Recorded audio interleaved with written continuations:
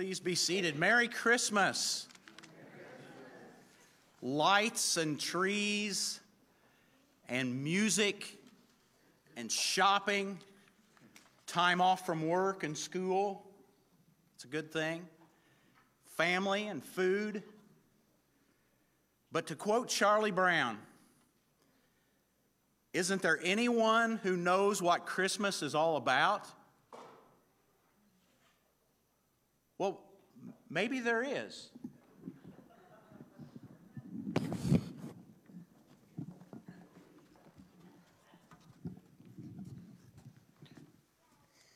And there were in the same country shepherds abiding in the field, keeping watch over their flock by night. And lo, the angel of the Lord came upon them, and the glory of the Lord shone around about them, and they were sore afraid. And the angel said unto them, Fear not, for behold, I bring you good tidings of great joy, which shall be to all people. For unto you is born this day in the city of David a Savior, which is Christ the Lord. And this shall be a sign unto you. Ye shall find the baby wrapped in swaddling clothes, lying in a manger.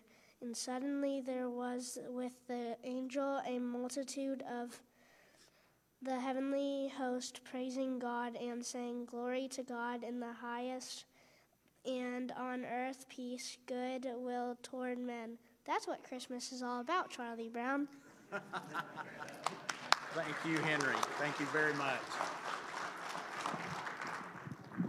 Perfectly done. Thank you, Henry. Thank you, thank you.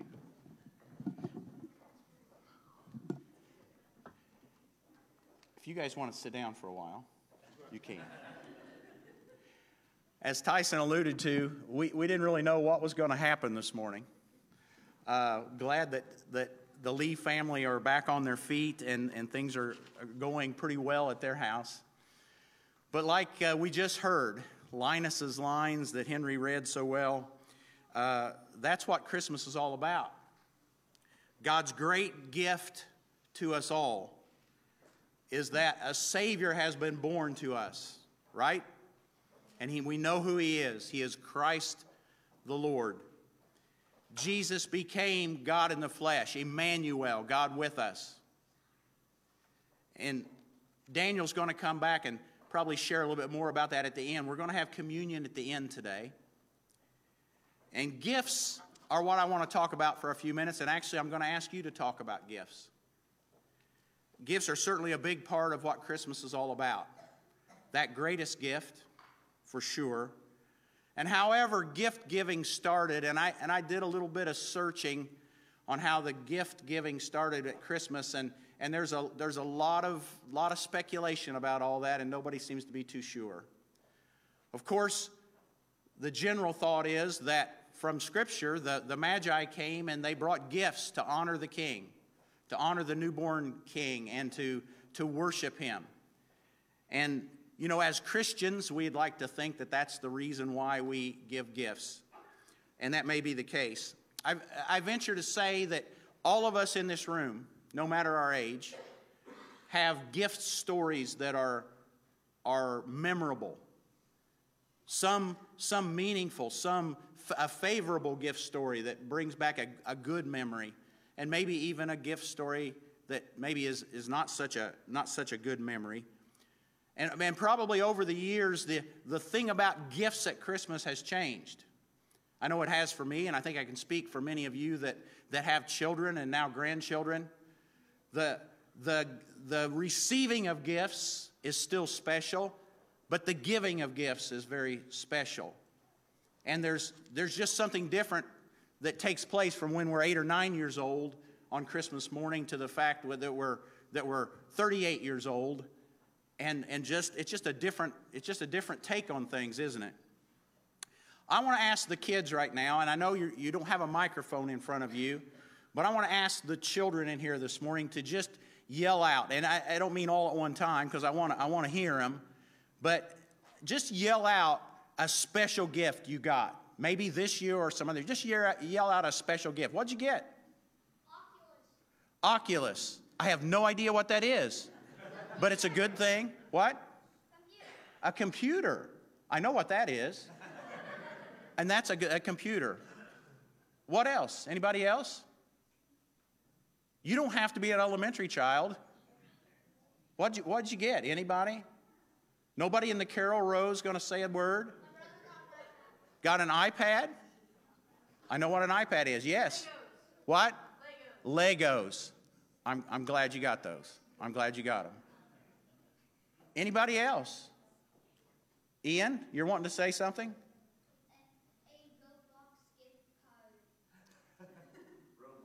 A Roblox gift card. Okay, that's a good. Gift cards are always good things. Gift cards are good. Good deal. Anybody else? What'd you get? Socks. Okay, I'm glad you got socks. Anybody else at all? Well, what? One? Having your family with you. Okay. Most of them. That's kind of where we're headed with this. It really is. I want to ask the adults to share some things. And when you're, good MCs have lovely assistants. And I searched the room and I found the most lovely assistant I could find. Yes, Kim is going to bring a microphone around to you because what I'm asking you to share, adults, we want those that are online to be able to hear as well. And we want everybody in the room to be able to hear. And I'm just going to ask you ahead of time, don't be shy. I know that some of you are going to have something to say, and I ask you to say it. And we're not going to go real long, but here's what I want you to respond to. And Kim's going to, you just hold up your hand, and Kim's going to dash to you with the microphone, and we're going to be able to hear you. I listen to Moody Radio a lot. You've heard me mention that a lot of times. And Chris Fabry in the afternoon is somebody that I like to listen to. And it was actually an old program that had been taped, and they were playing it again because it was so popular. And he had simply asked a few years ago for callers to call in and tell about a gift that they had received that had become a very special gift. And what he intentionally asked for was, and I'm asking you for, is something that wasn't purchased, but it's something maybe of something that wasn't bought for you, but is an intangible gift that you've come to realize is a cherished gift. Something they've given you that's far greater than any gift that was left under the tree. And the things shared, and I've made some notes that I'll fill in if we have a downtime. But the things that were shared, it was just great to hear what people said, and I want us to share that as a church family today. So Kim's going to bring the microphone to you. Those of you that are home, please comment online. Cheryl, are you able to see the comments? Cheryl's going to, if you type something from home, Cheryl's going to be able to read those to me, and I'll present those to us as well.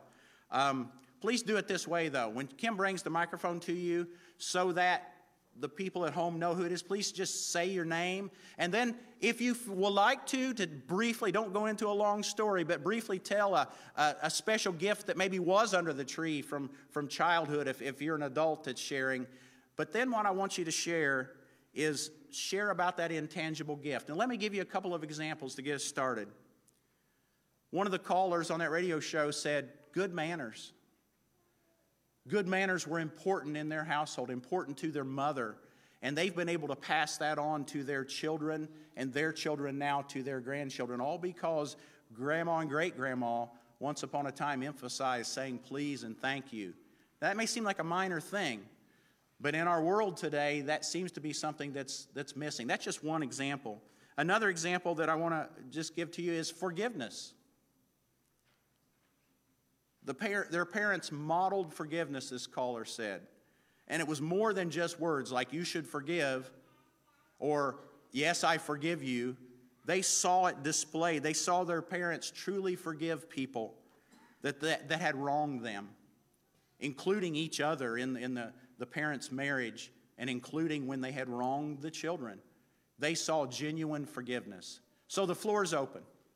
The floor is open. And just hold up your hand if you have something to share. Let's just share as a church family today some of those intangible gifts. And let's let the kids hear those things out of our mouths today. Who would like to be first? Who has something to share? And again, please say your name so the folks at home know who you are. Shannon Baxter. Several years ago, I got a call from my mother saying that my dad had a heart issue, and he was at the hospital and didn't know if he was going to make it. I closed my eyes, and I'm going down the road, and I'm thinking about my life, and I asked God to watch over my father and to help me, because the way I was going was not the right way probably, and I couldn't do it on my own. So I just asked the good Lord to be with my dad and the doctors, the nurses, and I said, if you want somebody to be in my life, you're going to have to show me a sign. I don't know where I'm going with this. You got to give me a sign. I get cold chills when I talk about this. The second I said amen, I get a text message from Tiffany saying, are you dating anyone? I mean, the second. All I had to do was ask the good Lord. And my dad, they messed up all of his, they messed up everything. He didn't have any heart issues, and I got all this. Praise the Lord. Thank you, Shane, for doing that. Thank you. Back here, Kim.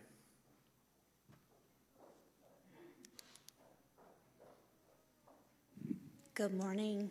Julia Tummers, and I just have to say that the most precious gift that I was ever given were my parents and the faith that they instilled in me, and around the holidays, especially knowing what the reason for the seasons are. Thank you, Julia. Faith. And many of us can say that, right? I may make a comment about that again in a second. Thank you for sharing that. Who's next? Don't be shy, please. Got one over here? There's one on the way. There's one on the way. Sally Miller. That's loud. This is a tangible gift, but it symbolized so much more to me now, maybe more than it did at the time. But when I was 7, all my friends were getting Cabbage Patch Kids, and I didn't figure I'd get one. I wanted one, but we didn't have much money at all, and I didn't know if I'd get one or not. But a gift showed up. I think it came before Christmas underneath the tree, and nobody would claim where it came from, and there wasn't a name tag on it. So even my parents acted like they didn't know where it came from. It wasn't from any of my mom's wrapping paper, but I opened it on Christmas morning, and it was a homemade Cabbage Patch Kid that our dear church member and neighbor had made. She was a seamstress, and her husband would make doll houses, and he did lots of wood crafts, and she'd make dolls and stuffed animals and things like that. And that was so precious to me because I didn't know if I'd get a real one. And while I took it to school after Christmas and maybe some kids made fun of it, it didn't matter to me because it was that special to me. My parents moved from Indianapolis to a small community in Greene County, and so many of those older people were like grandparents to me, and they were our family. Thank you, Sally. Thank you. Warren, over here. Sally, that's like Dolly's coat of many colors. That story is what I thought of. Thank you for sharing that. Warren Crawford. One thing I remember about Christmas is that after we got up on Christmas morning and opened gifts, Dad would disappear. And as I got a little older, I asked him where he went. And Dad was a rural mail carrier. And he was going to the post office on Christmas morning and looking and see what packages had come in. And he delivered them. And he just said, people expected those packages by Christmas, and they're going to get them if I can do anything about it. An act of service. And service is so important, and it is modeled or not modeled in our parents, where they give of themselves. And Warren has shared that. And if you don't know Warren and Susan, I think that's what we're talking about today. That has spilled over into Warren's life, in that he gives and gives and serves and serves and serves. So parents, grandparents, when you lay down your life for the sake of somebody else, when you lay down your time and your effort and your money, make sure the kids do know why. Not in any way to boast, but this is the kind of impact that can happen because of that. Warren, thank you for sharing that. Daniel? Yeah, so this is Daniel Lee, and my parents, a couple things come to mind. One is I probably wouldn't be able to do what I do had it not been for the training that my dad gave me when I was younger. My dad is the one that taught me how to lead worship and how to write and deliver devotional messages starting from when I was really young, and how to have stage presence and how to be engaging with your audience and everything, because he was a lifelong educator. That's what he did. He taught and was an administrator, and just took some of those skills and helped develop them within me as well. So that's why I have the confidence in my ability to do what I do.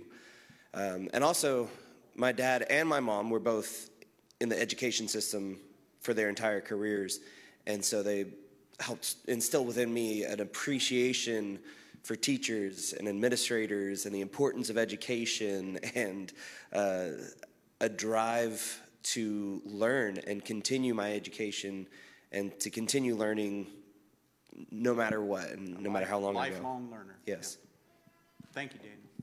Thank you, Daniel. Who's next? Oh, Caitlin, right there. We're just going to hog it over on this side. Yeah. Anybody else? Sorry, I'll make it quick then. This is Caitlin Lee. I think the most important thing that my parents taught me was traditions.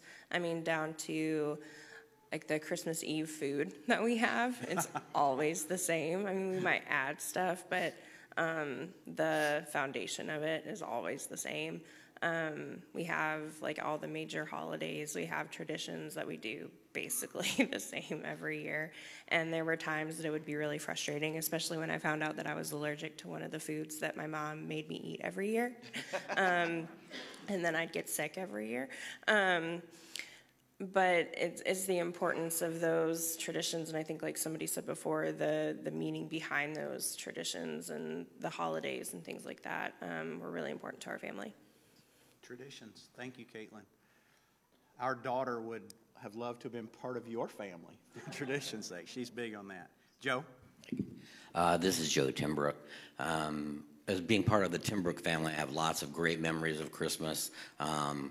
Lots of kids being around, even extra kids at Christmas time that my parents would bring in, and that was always a blessing to our family. I have a million stories about that, but this year kind of I think is one that is feels like none ever before. Around Thanksgiving, my daughter Taylor, who is with child, and found out that the baby had heart issues, and they were afraid that he wouldn't make delivery. And so a bunch of people have been praying and praying and praying, and more than I know. But bottom line is, just in the nick of time, they were able to make a decision and work with Riley Physicians where she's going to be able to deliver on April 3rd-ish. And they've got plans how to take care of my grandson as he is born, and we'll have some time to spend in the NICU. But just so grateful, and what a gift to our family that we've got great grandchild number 11 or 12 coming from my parents in April, and it has done a lot to strengthen everyone's faith that are around me, and my daughter as well. So, what a Christmas present for me and us this year. Thank you, Joe. Praise the Lord. And a foundation of faith that continues to grow and expand. Yes, thank you. Who's next? We got a couple over here. Oh, we got one right there. This is Theresa Thayer, and over the years while I was raising my children, when Christmas came, we always knew that Jean Pruitt would be to the house with packages, and several of the other kids in our church at that time, and get down on the floor and play games with them, and made our Christmases full of love and joy. Miss that man. Yeah, thank you. Just someone who cared for children. He had none of his own, but he had many, right? Yes.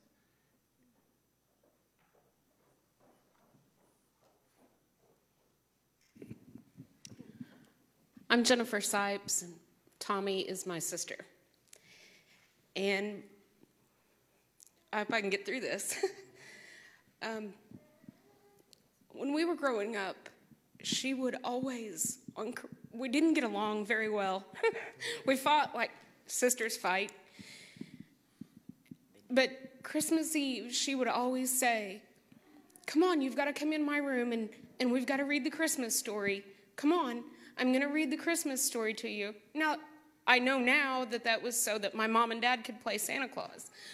However, it meant something so deep to me. And I don't know what I'd do without her. And every Christmas, reading that Christmas story, it just brings back that memory of sitting in her room, which I was never allowed to be in. So that's a beautiful memory for me. Thank you for sharing that. So that's part tradition. It's part the story of Christmas. It's part family. And I'm glad you shared, not that I'm glad about this, but it's typical. I'm glad you shared you didn't always get along. Because family is one of the things about Christmas, right? And families are sometimes messy. And we are called, one of the great gifts, and that's on my list that I was going to share if the mic went dry here. One of the great gifts is the family of the body of Christ, the family of God, the family that we have an opportunity to be a part of and fully participate in and join a small group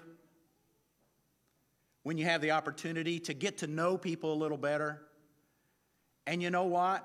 Sometimes it's messy, but we stick with each other and we love each other. And lo and behold, one of these days, we'll have a memory that we didn't even know was that special. And it became that. Okay, Kim, you got another one? Oh, he's got it. This is Thomas Carroll. The memory that really spoke to me is my family would always celebrate, like, Advent. We would go through the stories of different, we had some different books we went through, but every week we would sit down as a family and go through reading about the Christmas story, and that just really showed me the importance of, like, why are we, like, celebrating Christmas, the importance of Christmas, and the spending all that time week after week really showed me how important it was to understand God and understand what faith is.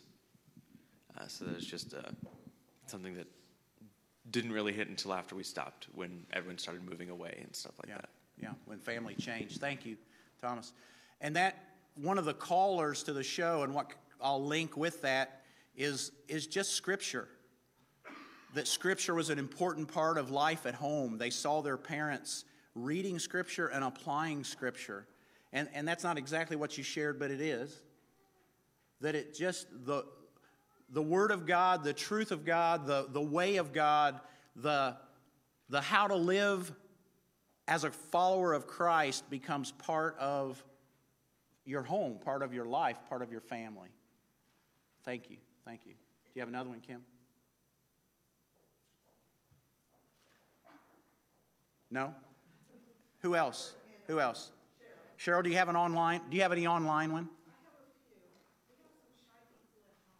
Okay. So I'm Cheryl Woods, and I was not raised up in a Christian home, but I was raised up with a very loving family. And I was a bum magnet, being a child of the 70s in a beach community. And I asked God to send me a clean and sober person that wouldn't be abusive to me.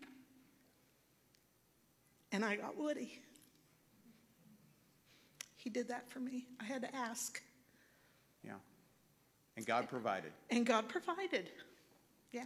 A So do you want me to read man who one? loved you very much. Yes, share those if you would. Yes. Okay, like I said, we have too many shy people at home, and I know you're all not shy. But anyway, Mike and Patty Wyatt, he said 5 books, or she. Both of them said, I love books. And they said, a Christian home. So that was Mike and Patty Wyatt. Also an acceptance of others, other peoples, and other races. Sherry Elgin said the gift of being raised by Christian parents and grandparents.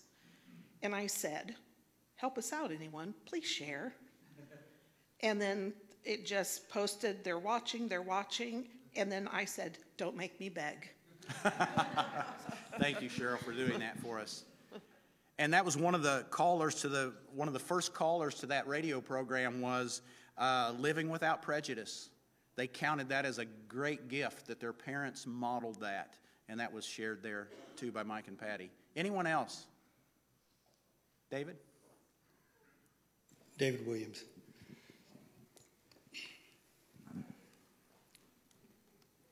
Two sets of birth parents and God working out circumstances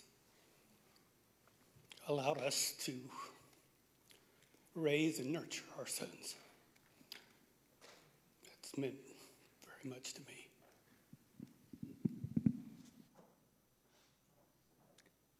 Thank you, David. One of the callers to the program, the radio program, thanked both their adoptive parents and their birth mother for the decisions they made. Anybody else? Got a couple more.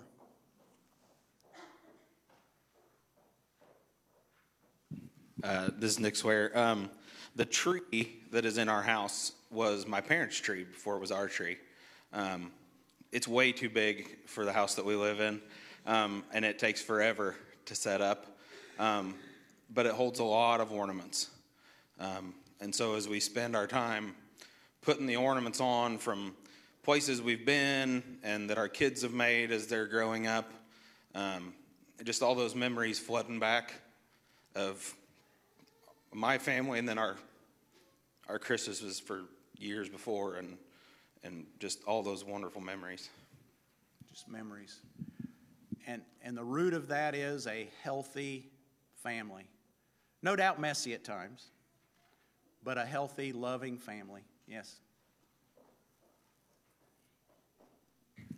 Cheryl Hardman. I can't let the time pass by without saying, at one Christmas, I thought I would never be a mom. I was told more than likely I wouldn't be able to be a mom, and thank you, God, that I do have 4 kids and now a grandbaby. I had to give it all to God.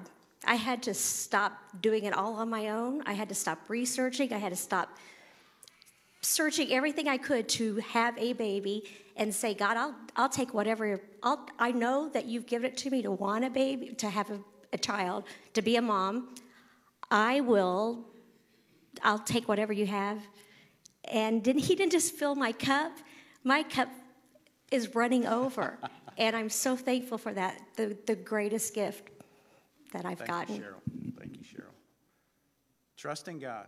Trusting God. You got one right behind you. Jonathan Swear. I don't know how old I was, maybe junior high, and I got like the worst gift ever, but our whole family got them. One year my grandparents bought us everyone in our family, my aunts and uncles and all my cousins, everybody, red sweatshirts. And my grandma ironed these really ugly, the boys all had eagles and the girls had like bells or something. Poinsettias. And then all around them was puffy, glittery gold paint. And these weren't just bad. Like I wasn't that old, but I was old enough to know that I shouldn't wear that. And I wish you guys could all see the pictures that we still have somewhere of everybody sitting in front of my grandparents' fireplace and just the looks of like, why are we wearing these? You know? And I remember for like years after that, I wore it inside out, working. Like no one saw it because it was inside out, and I only wore it to get really nasty dirty. But, and it was horrible. And everybody agreed, but my grandma was just like, yes, nailed it. But we still, I mean, that's been 30 some years ago.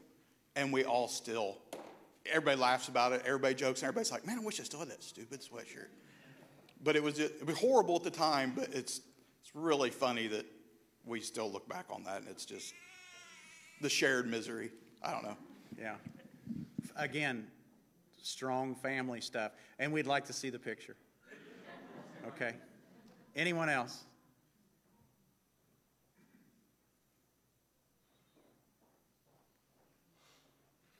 Oh, I'm Sue Green, and a few years ago, last year, around fall, Tommy asked me where our wedding rings were. And I had quit wearing mine because there was no reason to wear it. And they were in a little safe in my house. She said, well, could I see them? So I got them out and showed them to her. She said, can I borrow these? I had no idea what she was doing. So I loaned her my diamonds and her daddy's band. And Christmas time, when we opened gifts, we all three, Tommy and Jennifer and I, had these necklaces that I've got on. She had them cut in half and made into a chain. And it's Tom's wedding band and the diamonds out of my engagement ring. And we wear them all the time. Do you have yours on today, Tommy? Oh my. She didn't put hers on, but Jennifer and I do. Thank you for sharing that. Again, a strong family tie. Let me just share a couple other things that were shared. Thank you, Kim. One of the things that was shared was prayer. They saw their parents praying and knew how important prayer was. And that maybe is what Joe was alluding to there in his story of what he's surrounded by people that pray. Here was one that I just thought was invaluable, and this caller did too. They watched their mother live out her last days without fear, knowing she was dying, confident in the Lord, confident in the promises of God. And that was a model that it wasn't all talk. It wasn't all wishful thinking without hope. It was confidence that the Lord is a keeper of his word, and she watched her mother die without fear. Hard work, I thought somebody would say hard work. That was a gift that was modeled and received. How to love your spouse. How to love your husband or your wife.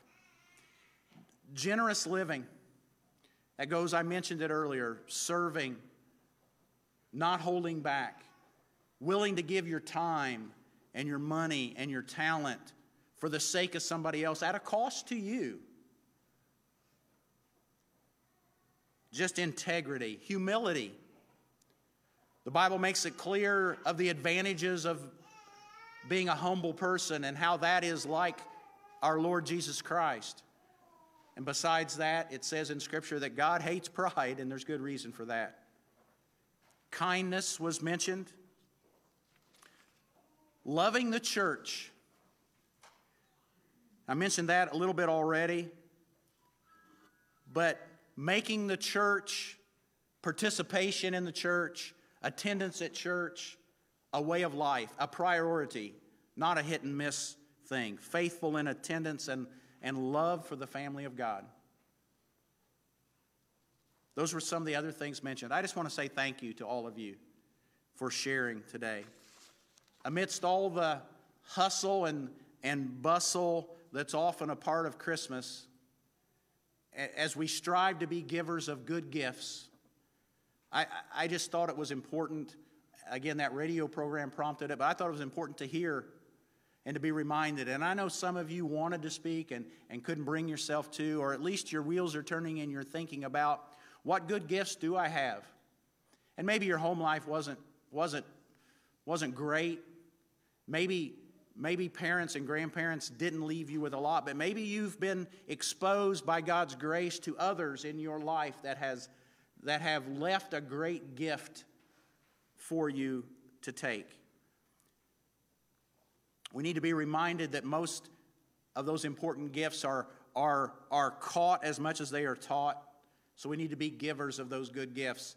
And I can't help but be reminded of, and this is out of context a little, but I can't help but be reminded of the love chapter, 1 Corinthians 13, and you know what that is. Love is patient, love is kind. It doesn't envy, it doesn't boast, it's not proud, it's not rude, it's not self-seeking, and so on.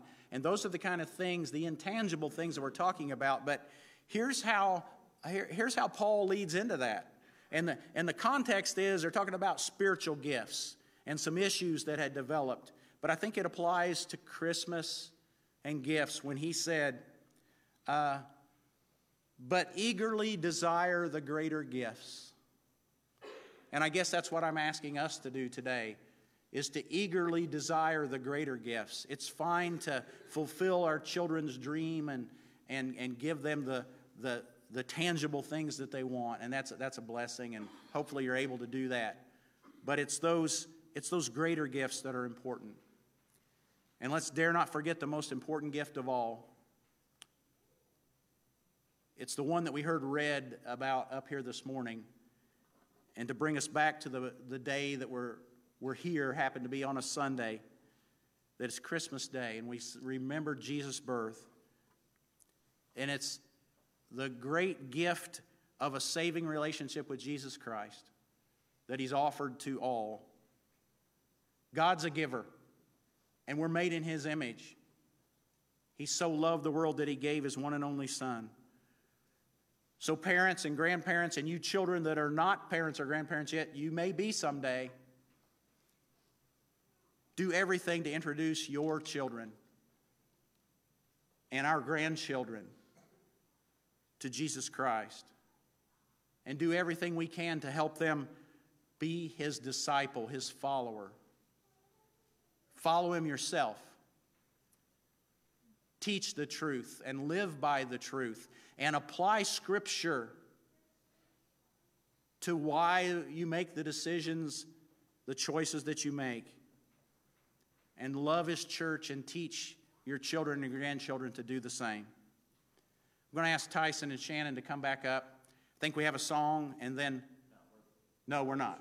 Okay, we're going to go...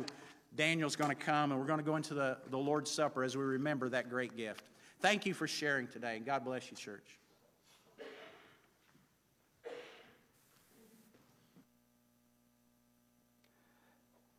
Yes. Hey, thanks for that, Darrin. I appreciate your words. I appreciate your leadership and willingness to kind of get up there literally almost last minute and kind of take over.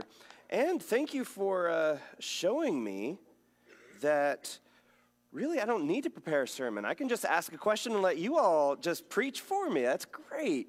I might come into that next time.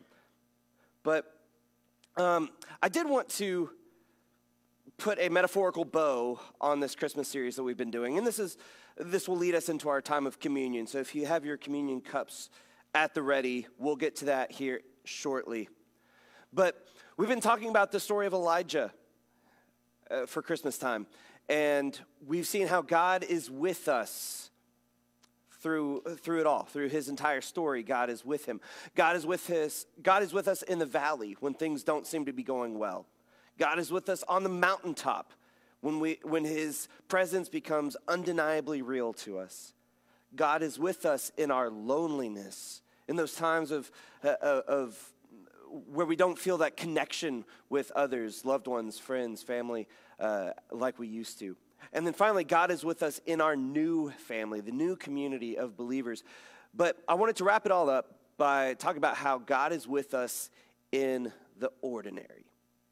Now, one thing about Christmas that you may have noticed over the years is that the build up to Christmas is more epic than the day itself sometimes, right? I mean, Christmas Day, especially for a lot of us kids and families, lasts from about 7 a.m. to about 8:15 a.m. Like about that length of time. You've got all the wrapping paper going everywhere, the bows going everywhere. You've got the dad with the trash bag. You've got the mom saying, keep the bows for next year. You've got the kids just not even caring, ripping open one present after another, wanting to play with everything all at once. And then it's over. And what now? Well, the kids get to build the Lego sets and stuff, but often it's just like, that was nice. Now what? Christmas in the ordinary. God is with us, not just in those extraordinary moments, not just in the epic hype moments, but God is with us in the ordinary, everyday of life. And it's okay to have an ordinary Christmas. It's okay to scale back sometimes. It's okay to just relax. Everything will be taken care of. It's all right. And I got to thinking about this because I wanted to refer back to a story we had talked about already with Elijah. There's this scene where Elijah goes into a cave there on Mount Sinai, or the story says Mount Horeb. It goes by a couple different names. But he goes into a cave, withdraws into his own loneliness, kind of gets in his feels, spirals out of control kind of thing. And then God tries to get his attention. God sends this super strong winds that causes an avalanche of rocks, but God was not in the wind. God causes an earthquake, but God was not in the earthquake. And God sent a fire, but God was not in the fire. All these epic moments, all these displays of power, but God was not in those. And then it says, then came a soft whisper, a still small voice, some of you might know it as, or I like the translation, a thin silence. And that's where God reaches Elijah. I love that because it shows us that God doesn't always appear in these big grand scale events. God can be there just in those quiet moments where the kids are out playing, the dogs are napping, everything's fine, and you can finally just sit back and relax. God meets us in those moments too. God meets us in the ordinary. But there's another story that's kind of like that. If you fast forward a little bit to 2 Kings, you see the story of Elisha, who was the kind of successor to Elijah. And Elisha was a prophet, a man of God, who was known to work miracles and all this stuff. And there was this Syrian general. Now, Syria was arch nemesis of Israel at the time, so this was a big step. But this, long story short, this Syrian general named Naaman comes to Elisha because he hears, well, Elisha can heal leprosy, which Naaman had.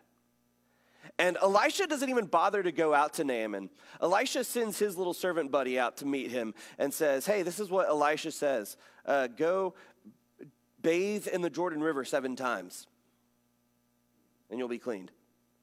And Naaman is all up in arms. He's kind of offended that this would happen.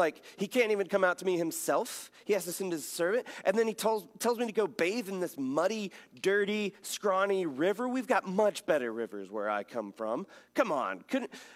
And he's throwing a hissy fit about it all until this little Hebrew servant girl of his, slave girl, comes up and says, hey, if he had told you to do some grand thing, some big spectacle, wouldn't you have done it?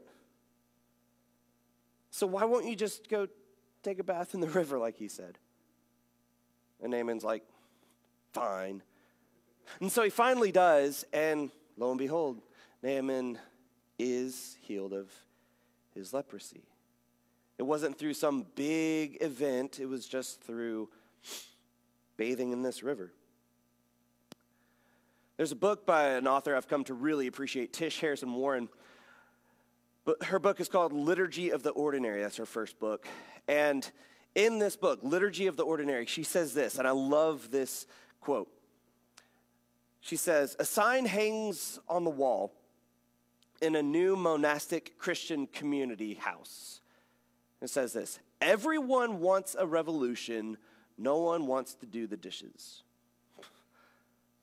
I was and remain a Christian who longs for revolution, for things to be made new and whole in beautiful and big ways. But I'm slowly seeing that you can't get to the revolution without learning to do the dishes.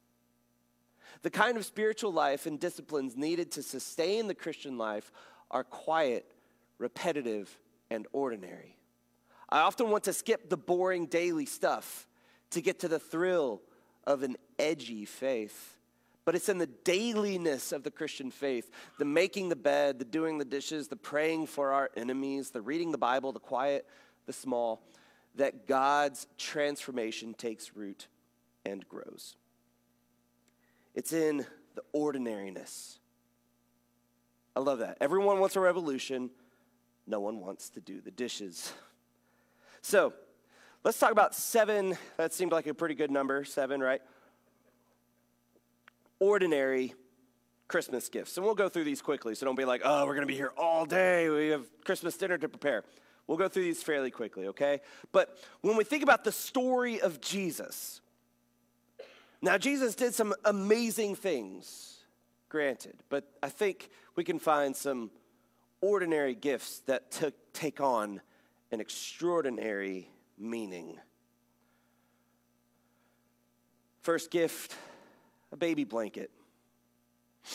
Think back to maybe when your first children were born, or maybe more recently when some of your grandchildren were born. Baby blanket. Yes, and I found this one. I was like, oh, if they had had that when we were new parents. Yeah, that's Harry Potter. It's fine.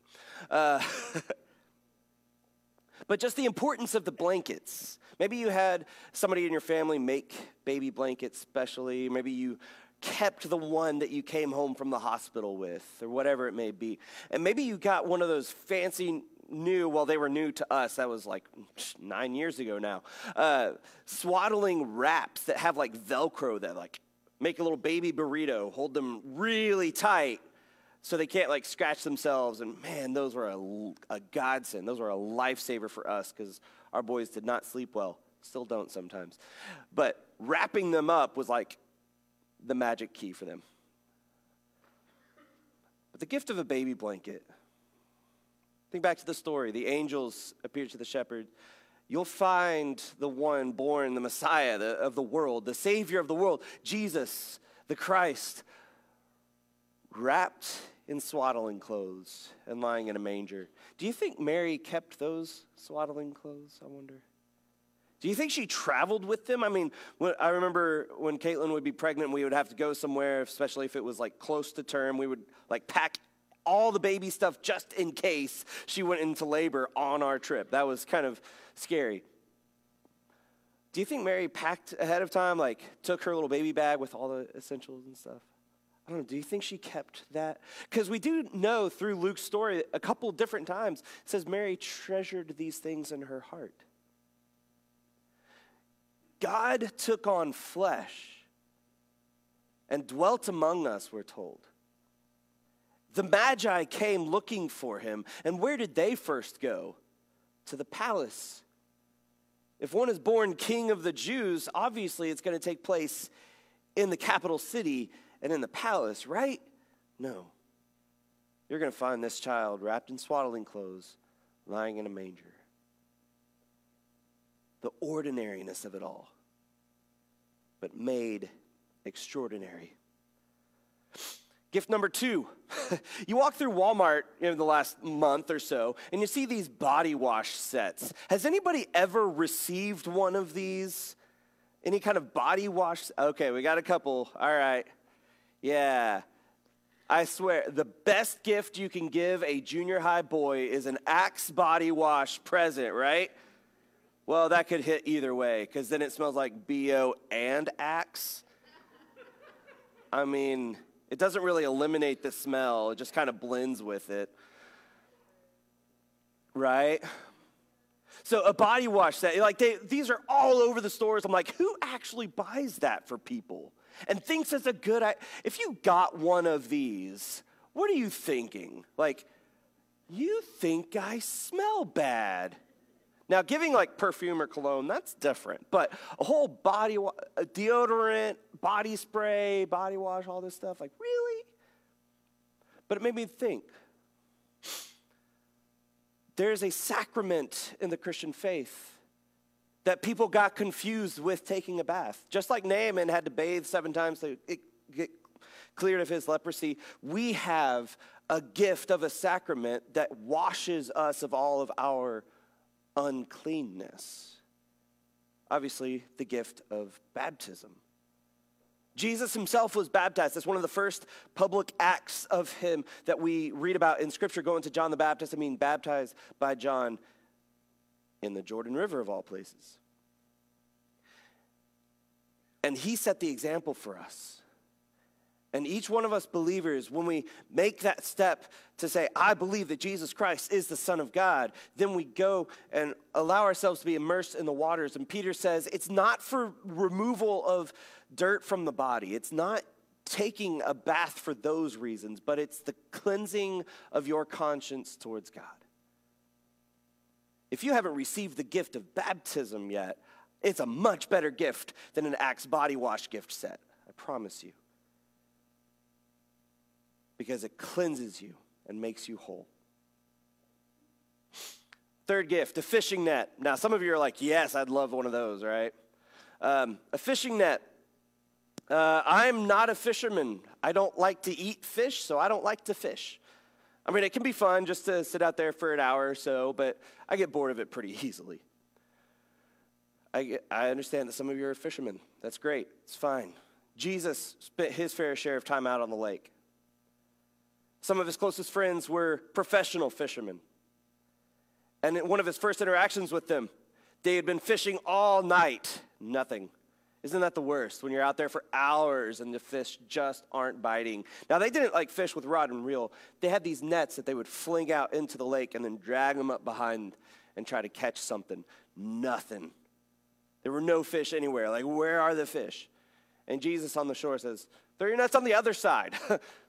Oh, genius. You think we hadn't tried that before? They give a little pushback, but they're like, fine, we'll do what we say. And they throw the nets on the other side, and they bring in so many fish, their boats start to sink.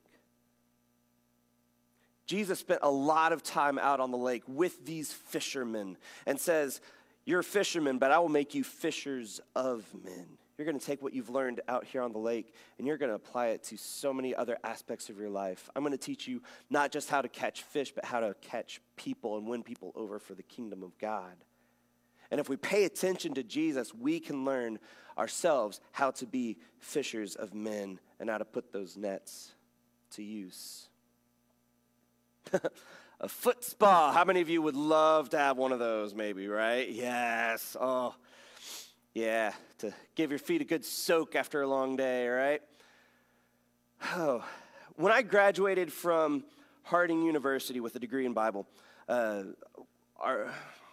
Bible professors get together and give the same gifts to all the graduates. And it's a little ceramic plate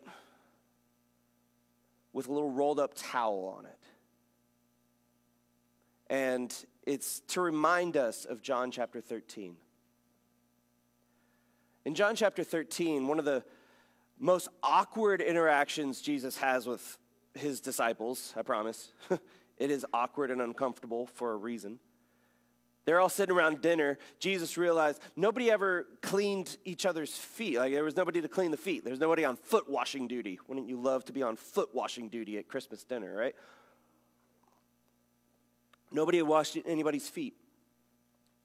So it says Jesus got up from the table, took off his outer robe, wrapped a towel around his waist, grabbed the wash basin, and went around and washed every single one of the disciples' feet. Even the feet of Judas, who would that very night betray him. And after he did this, he says, basically, I've given you a gift.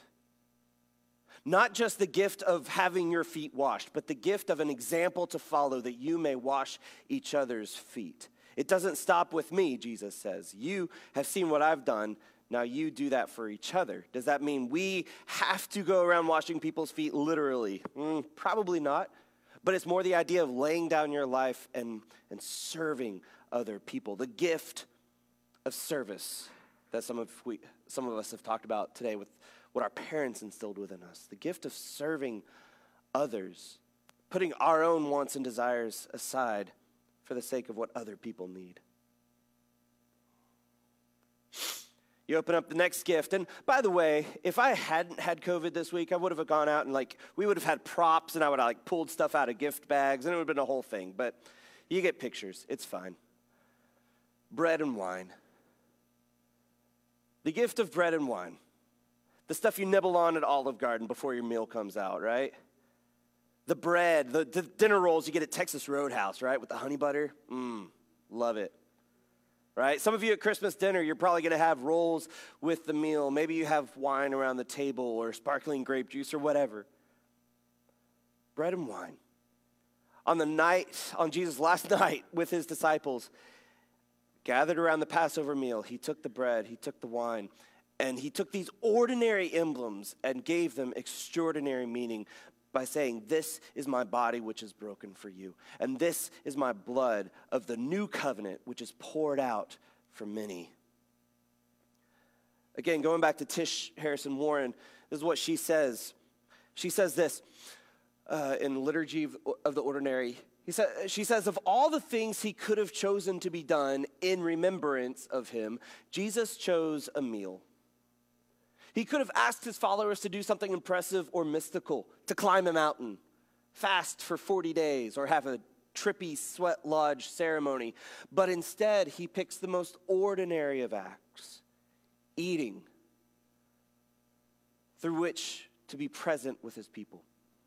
He says that the bread is his body and the wine is his blood. He chooses the unremarkable and the plain, average and abundant bread and wine. So if you have your communion packets, let's receive this gift of the bread and the cup which Jesus has given to us. And let's all, as Josh did a few weeks ago, let's all do this together. So if you would, peel back for the little bread piece there. And let's receive the gift of the body of Christ broken for you.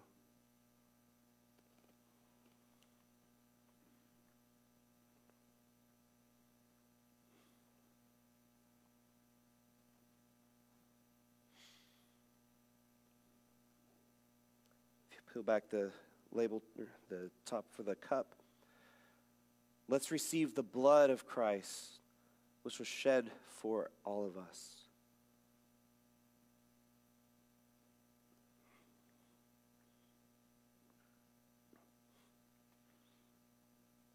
See, all of these gifts represent God's presence with us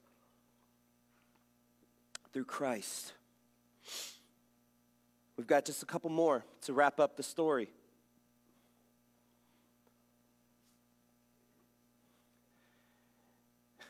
You get the box, you jingle it. Oh, maybe that's Legos. You open it up. Oh, it's a box of nails.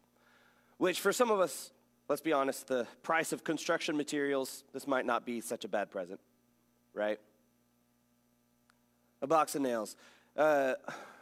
Ironic, isn't it, that Jesus, who grew up as a construction worker, Joseph was either a carpenter, stonemason, construction worker. We're not entirely sure what that meant, but he built stuff. He used his hands to build things. And Jesus was an apprentice to Joseph along the way at some point.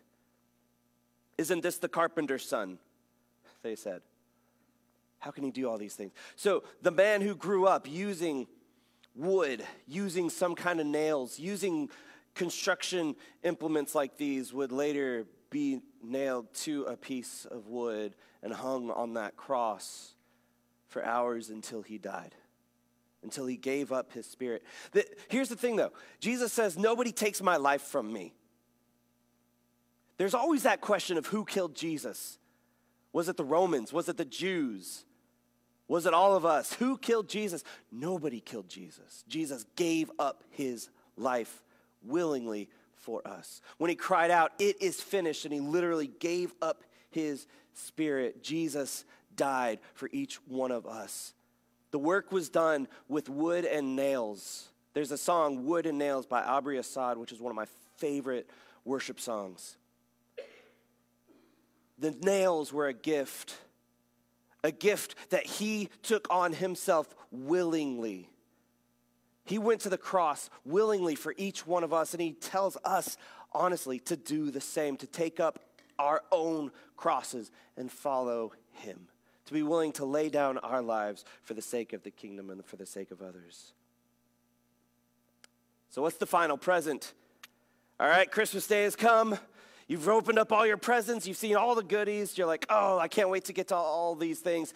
Oh, but there's one last gift, and this is the most important. This is the most special of all. Don't you love that when your parents might have kept one back? Be like, okay, you've opened all those. Now wait, here's the big one. Like, oh my goodness, I can't wait to see what that is. It's an empty box. What? You'd be confused, right? Are you kidding me? An empty box. That might not seem significant. It might even be a little disappointing if you received that on Christmas. But an empty tomb was the greatest gift of all. They went to that tomb that Sunday morning, expecting to find the body of Christ still lying there so they could finish preparing it for a true, respectful burial. But there was no body in the tomb. It was completely empty. There was nothing when they were expecting something, and that was the greatest gift ever given.